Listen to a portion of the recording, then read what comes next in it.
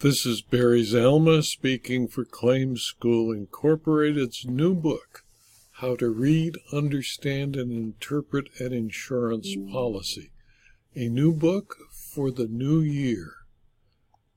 The book was published on January 1 and is entitled A Compact Book on How Judges Read, Understand, Interpret, and Rule on Insurance Policy Issues, where every person who is insured needs to understand how judges interpret insurance policies. This is my Happy New Year gift. The book provides those who are insured, insurance claims people, insurance claims executives, underwriters, insurance agents, insurance brokers, insurance coverage lawyers, and policyholders' lawyers an ability to understand how they should emulate the courts when interpreting an insurance policy to avoid making untenable positions with regard to claims. First, you must understand the terms and conditions of an insurance policy. The challenge faced by every person insured when making a claim is to determine what was insured and what was not insured. Similarly, every insurance claims professional, when faced with the need to resolve the claim presented by an insured, is required to determine if the insurance policy, by its wording, provides coverage to indemnify the insured or does not. To do so, the insured and the insurance claim professional must read, understand, and interpret the policy and apply the wording of the policy to the facts determined by the claims investigation. To present or investigate a claim fairly, both those insured and those representing the insurer must understand what insurance is and its history of indemnifying those who incur losses as a result of a fortuitous event. An insurance policy is a contract. It is a written agreement between the person named as an insured and the insurer. Each party to the insurance contract makes promises to each other. The insured, for example, promises to pay the premium and, in the event of a claim, cooperate in the investigation of the insurer, and that the insured will do nothing to deprive the insurer of the benefits of the policy.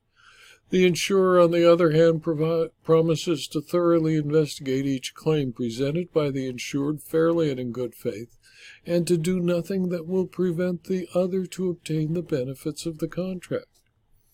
Some insurance contracts, in fact, most insurance contracts, are contracts of adhesion, since insurance policies are often contracts of adhesion written by the insurer that are available to an insured who is given two choices: 1, accept the policy, or 2, reject the policy as written.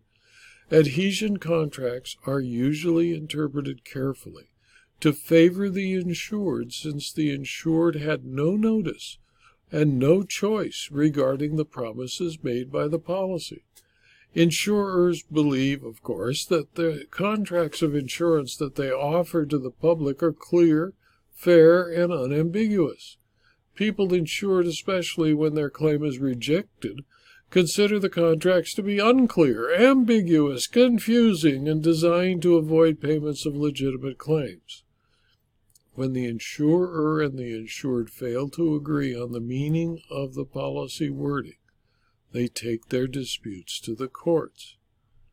Now, recognize that 95% of all claims presented are settled to the satisfaction of both the insured and the insurer, and it is only the 5% or so where these disputes arise. But when they arise, it is important to deal with them, and it is more important to avoid the dispute in the first place. Since courts in the United States have been asked to interpret insurance contracts for more than 2 centuries, they have developed methods and rules to allow fair and appropriate interpretations of a policy of insurance. Everyone faced with the need to deal with an insurance claim must be able to fulfill the requirements of the contract of insurance. To do so, they must be ready and able to read and understand the policy. The book will help the reader read, understand, and interpret an insurance policy the same way that a judge does, so to resolve any claim without the need to seek the assistance of a court of law.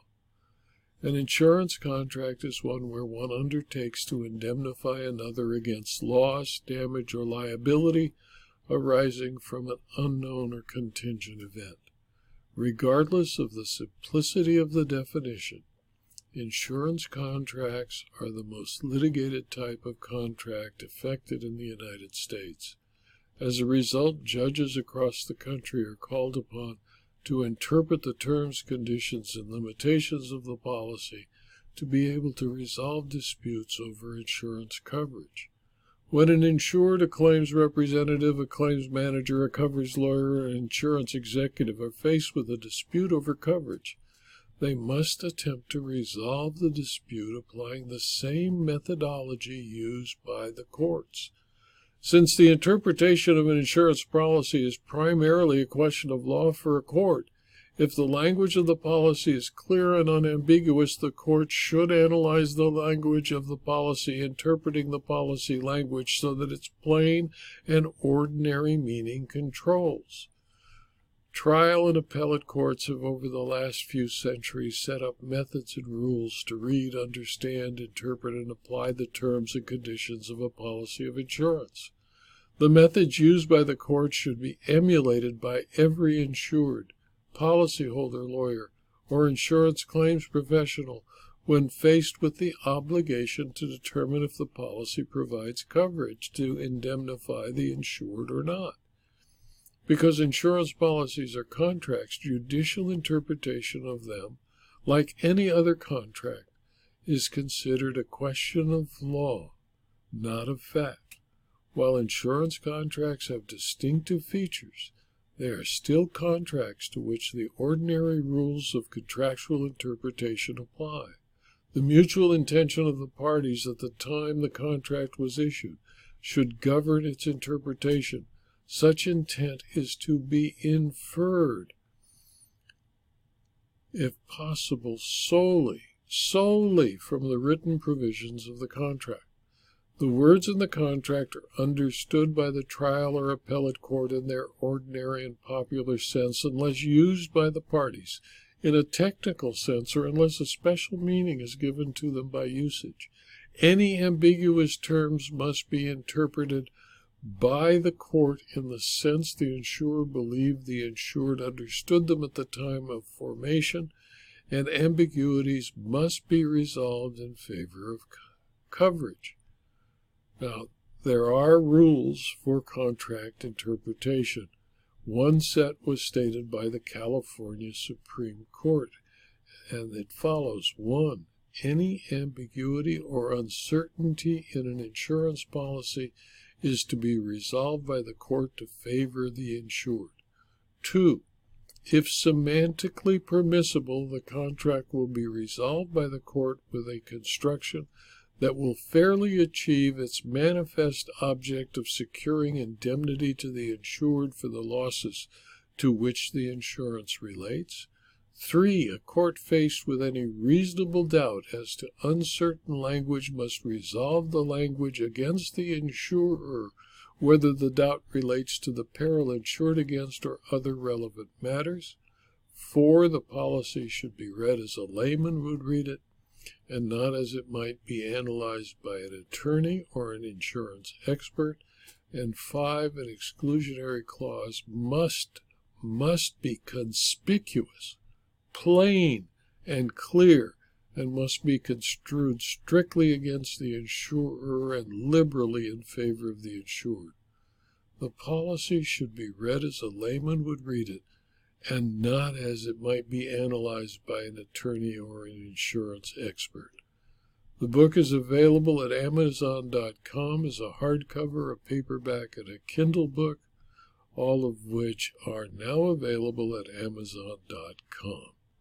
If you found this interesting and the book to be useful to you, please tell your friends and colleagues so that they can also watch the video, read the blog post, and determine whether they could make good use of the new book, How to Read and Understand an Insurance Policy.